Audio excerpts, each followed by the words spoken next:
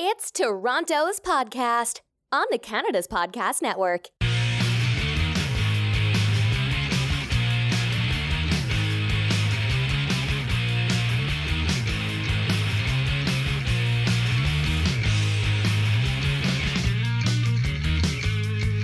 Hi everyone, I'm Phil Bliss, a business visionary, and welcome to Toronto's Podcasts, part of the Canada's Podcast Network, your source of great insights from entrepreneurs across Canada. Today we are meeting with Rebecca Southerns, a professional facilitator and collaborative strategist who helps mission-driven leaders and teams make wiser decisions faster. So welcome, Rebecca. Nice to meet you. Thanks very much, Philip. So let's sort of fire into things. How did you actually get started? Tell me a little bit how you became an entrepreneur and your journey to get where you are now. It really started, in a sense, by accident. I had quit my job. I was home with our first baby. Was going back to graduate school, and in the midst of that, people started calling me and asking me to do stuff. Contracts, projects, little things here and there. And over the course of those next years, while I finished my PhD, we had another baby. I was, juggling other things. Those calls continued. And really my filter for those projects was, wow, I can't believe somebody will pay me to use my brain while I'm doing these other things with my babies. And also, can I fit it into my busy calendar? And those were really my two filters for a really long time. And I didn't think of myself as an entrepreneur. I didn't think of myself as a business owner. I barely thought of myself as a private sector entity at all, in the sense that my main client base, even back then, and now this is 23 years ago, was mostly in the nonprofit sector, community benefit space. And so I would spend a lot of time with social agencies. And I don't know that I would have thought of myself as a social agency, but I didn't really think of myself as a private business either, although in fact I was. And so I think what's shifted over that time is really a mindset of gradually, in some ways and suddenly in others, seeing myself as an entrepreneur, thinking of myself as a business owner, developing business strategy, when what really started out as a side project or freelancing or contracting has evolved into more than a full-time gig. Okay. Just for everyone, what does your company do exactly? Yeah, my company is called Sage Solutions, and we facilitate group processes, group collaborative planning, basically. And so what that looks like in real life is strategic planning for community agencies, for health organizations, universities, educational institutions of various kinds, municipalities.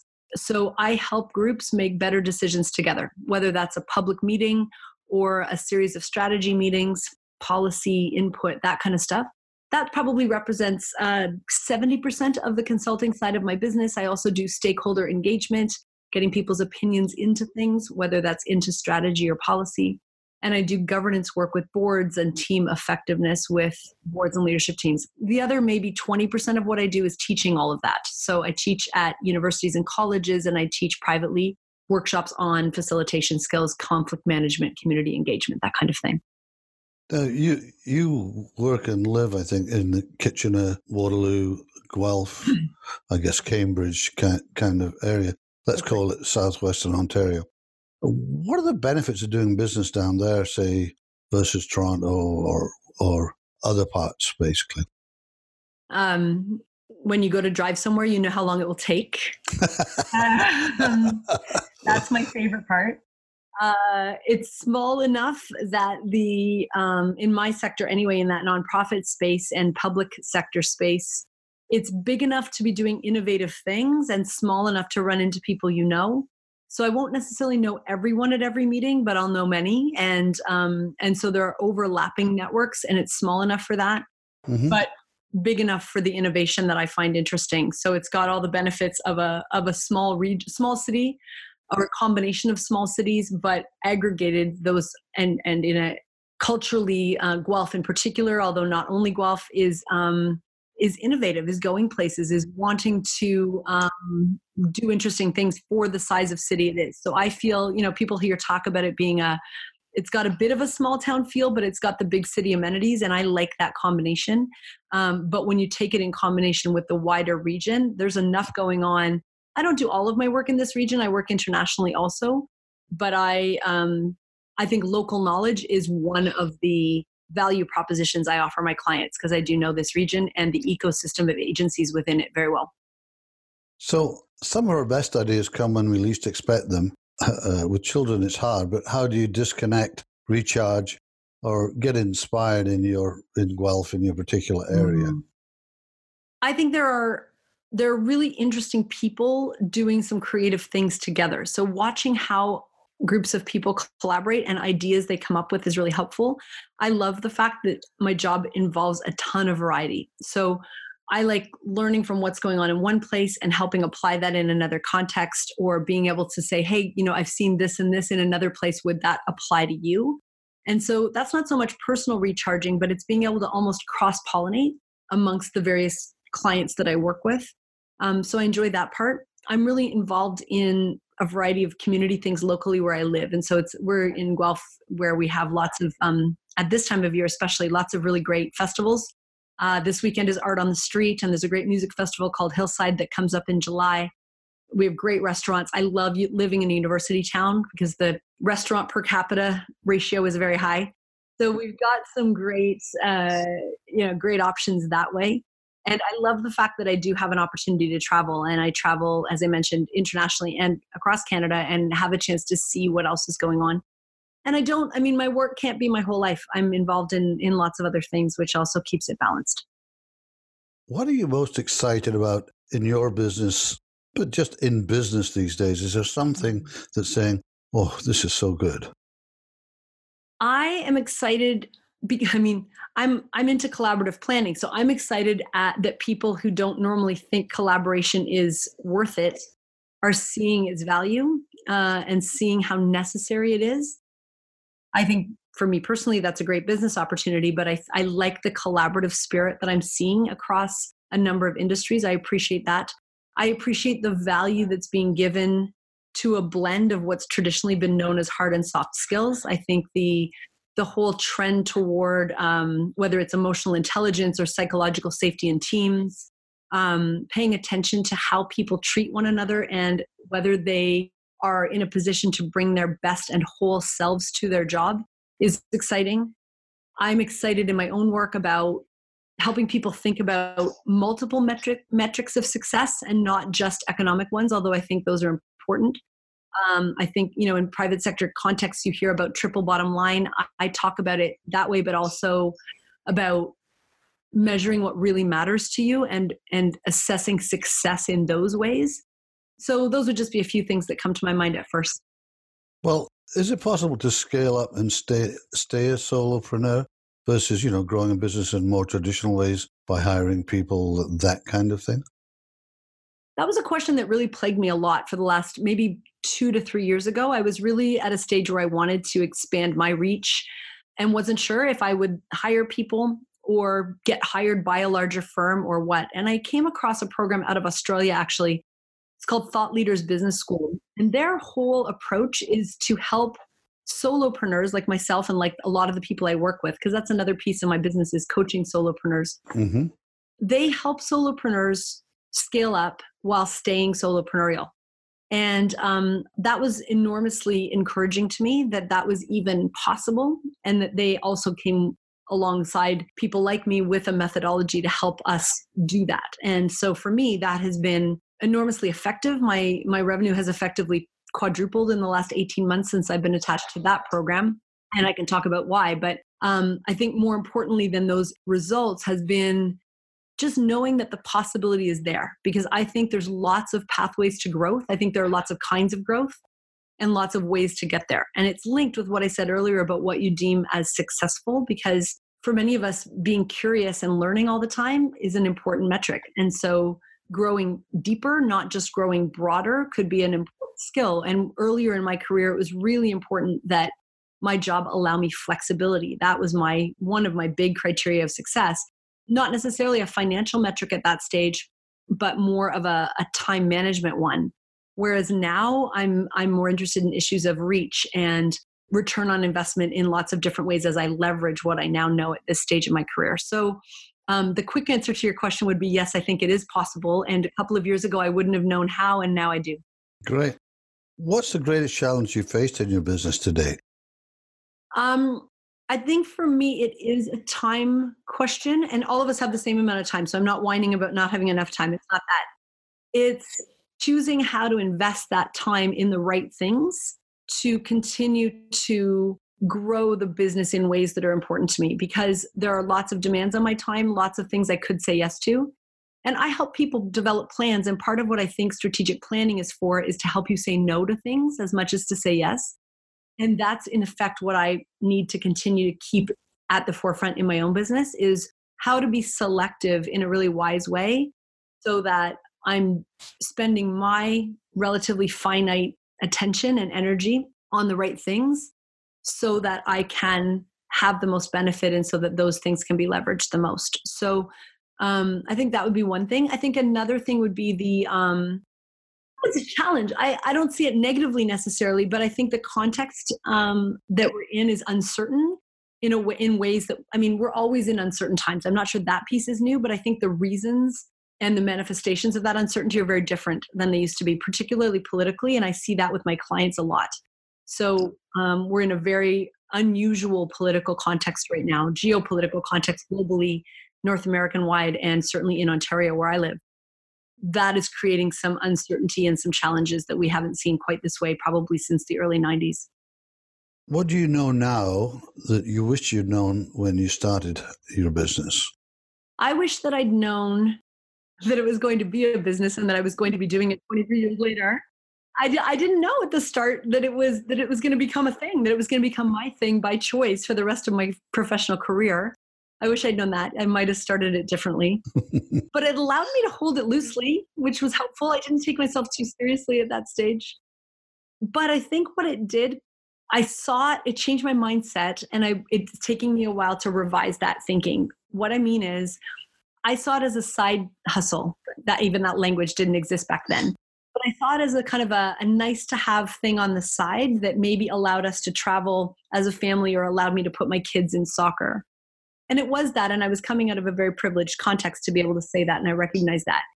But I think if I had thought of it more seriously and more as a business and thought of myself as an entrepreneur and business owner sooner, I would have done things like put my prices up sooner and been more focused in what I said yes to, because I said yes to anything that fit in my calendar initially that sounded interesting, and the focus came later. So alongside that, what's the best piece of advice you've received? I mean, you give advice, but what's the best piece you've received? I would say that I am, I guess broadly, it's not one item of advice, but I'm experiencing now at this stage of my career the benefit of having a really good coach. And I am learning a ton from that relationship. And so I so appreciate that, because I coach people as part of what I do. But actually experiencing that has been transformative in my business. And so the advice that I both give and receive, I think, is to make sure that there is integrity in your business, in the sense that it's really healthy for us to experience what it's like to be a client. So to be coached while I coach, or to sit on a board while I coach boards, or to teach stuff that I actually do, has kept me really grounded in some deep way that I think if I only talked about it or only experienced that from one side of the equation, I would not have anywhere close to the depth of credibility that I can bring to my work now. How have you balanced your entrepreneurial life with parenting and now grandparenting, I understand? Yeah. The truth is my desk has moved into the hall in my house, and so clearly not very well. But the deeper issue really is, again, back to those understandings of what success looks like. That kind of flexibility and balance was for me one of the biggest metrics of success in my business. So if I'm not balancing those things well, I am not successful in my business or in any other part of my life. I don't separate things. And so I think the full-on integration of all of that has actually been a strength for me. And for a while, it was all about my family. And then for a while, I got kind of away from that in the way I told my business story. But the reason I brought it up today even was that my business story, my business growth trajectory has really paralleled other parts of my life, how much time I had to give it, what I considered important around flexibility or accessibility, whether I was staying up to date on the new story for me. So for example, I needed to maintain flexibility for a long time when my kids were small. And I guarded that probably too tightly for too long, even after they needed me to, because I was so used to having that kind of flexibility in my schedule, which I still love, but I don't need as much as I used to. So there's lots of different ways. Okay, so now we're going to do some quick answers, some rapid fire questions for the next 5 to 10 minutes, just to kind of leading to the end of the podcast. So if you weren't doing what you do for work now, what would you be doing instead? Okay, so for those of you Canadian listeners that know CBC Radio, Anna Maria Tremonti is the host of a program and her career ended today in that program. Today was her last day. And I have said for years that if I could pick any job in the world, I would want Anna Maria Tremonti's job on The Current at 9 a.m. on CBC Radio. So that's what I would want to do. That's good. I listen to it, actually, because she's one of my favorite people as well. What book are you currently reading, and what books would you recommend to our audience? I have a big stack always on the go. The one I just finished is called New Power, and it's really got me thinking because it talks about old power and new power. Old power being expertise, being exclusivity, being things you things you download from the internet kind of thing that some expert has written. Yeah, it's a currency almost that can be hoarded or kept. Whereas new power is more like a river current, and it's things you share, and it's the whole crowdsourcing and sharing economy. And how do you get heard? How do you gain currency in a new power economy, or a blend of those two things? So that's been a really interesting piece. I'm reading a bunch of stuff on collaboration at the moment, and I'm really reading a really neat memoir about a guy in a Canadian prison a long time ago. So that's another sort of I like nonfiction stuff as well outside of the business realm, but I'm always reading business books, and that's another piece I love in my business is I read books so my clients don't have to, and I'm like the human blink list on that one. I got to read the New Power one for sure. It's a good one. Yeah. What keeps you up at night? I'm concerned. I mean, am I allowed to say the newborn that is currently living with me? That's actually the true answer to that question. I mean, I wonder about the factionalization. Is that a word? Like the divisiveness in our culture. That I'm concerned about that. I'm concerned about the swing away from collective values. And I'm concerned about just frankly, the political trends that are happening around us. And I don't usually consider myself a particularly politically active person. I'm usually pretty informed, but I'm not usually losing sleep over that stuff. I am losing sleep over the kinds of trends I'm seeing right now in terms of what has been until recently seen as public good and publicly funded. If things are seen as public goods, they will be publicly funded. And I'm concerned about how many of those things are being moved back into private hands because I see high levels of inequity that come from that. What's your favorite place in the world and why? I've had the privilege of traveling a lot, and so that's a really hard question, but I've been to Greece a couple of times, and there were a couple of moments on a couple of Greek islands where the light and the clearness of the air just took my breath away. So those were the first ones that came to mind when you asked. What are the 3 non-negotiables that have to happen in your morning or evening routine? We find that pretty much everyone has a kind of routine, either at the beginning of the day, at the end, or at the end. You know what I'm saying. So. Mm-hmm. I'm a morning person, so I'm going to go for morning. One is that I have to get up early. I don't enjoy sleeping in. I feel like if I get up later, I've missed the best part of my day. And I really like connecting with my people in the morning and just making sure that all is well with that universe before I get into my personal business stuff. And I really appreciate having a couple of hours at my desk before most of my clients do. So I get some really good work done early before my phone starts ringing, and that sets the rest of the day up really well. So here's the one we love asking everyone. There's a beautiful tropical island in the middle of the ocean. There's only one phone booth and no internet. We drop you off there, no technology. At any time you can use the phone booth to call the boat and we'll come and pick you up. How long would you last before making the phone call, and what would you do? Good question. Kind of a fun one. It is fun. I wouldn't last very long. It would be maybe weeks, definitely days, not hours, but not months. Being extroverted, my batteries would run out quicker than some, for sure. But what I would do in the meantime is do I get like paper and pen? Do I get things to write down? I would write if I had things to write on. I would write, I would draw, I would sing, I would reflect, those kinds of things. If it was a big enough island, I would probably walk and explore a lot. But yeah, it would be delightful and I would welcome it, but I would probably get tired of it quicker than I care to admit. Okay, that's really good. So we're coming to the end. Just how can our listeners get hold of you? And you want to add anything before call it a day? Thanks for that. People can get in touch in a few different ways depending on what they're interested in. We talked about books earlier. So if you like to read, you can find a book that I've written. It's called Nimble, off script, but still on track. And it's available on any Amazon affiliate. And it's a facilitation guide for how to run meetings when things go differently than you expect, which is pretty much all the time. If you're interested in reading blogs, I write a blog called Wiser Decisions Faster every 2 weeks at RebeccaSoutherns.com. And I'm active on social media, LinkedIn, Twitter, Facebook, Instagram, Rebecca Southerns. Well, Rebecca, thanks for coming on to the show. It's been great and some really good input. Thank you very much. My pleasure. Thanks for the opportunity, Philip. Thanks, everyone, for taking the time today to listen to Toronto's podcast on the Canada's Podcast Network. I hope you enjoyed the podcast today. Make sure you sign up for our newsletters or write a review for us on iTunes. You can connect with us on Twitter, Facebook, Instagram, LinkedIn, or at canadaspodcast.com, where you can listen, discover, and engage. You can also check out what other entrepreneurs are doing across the country. I'll see you next time.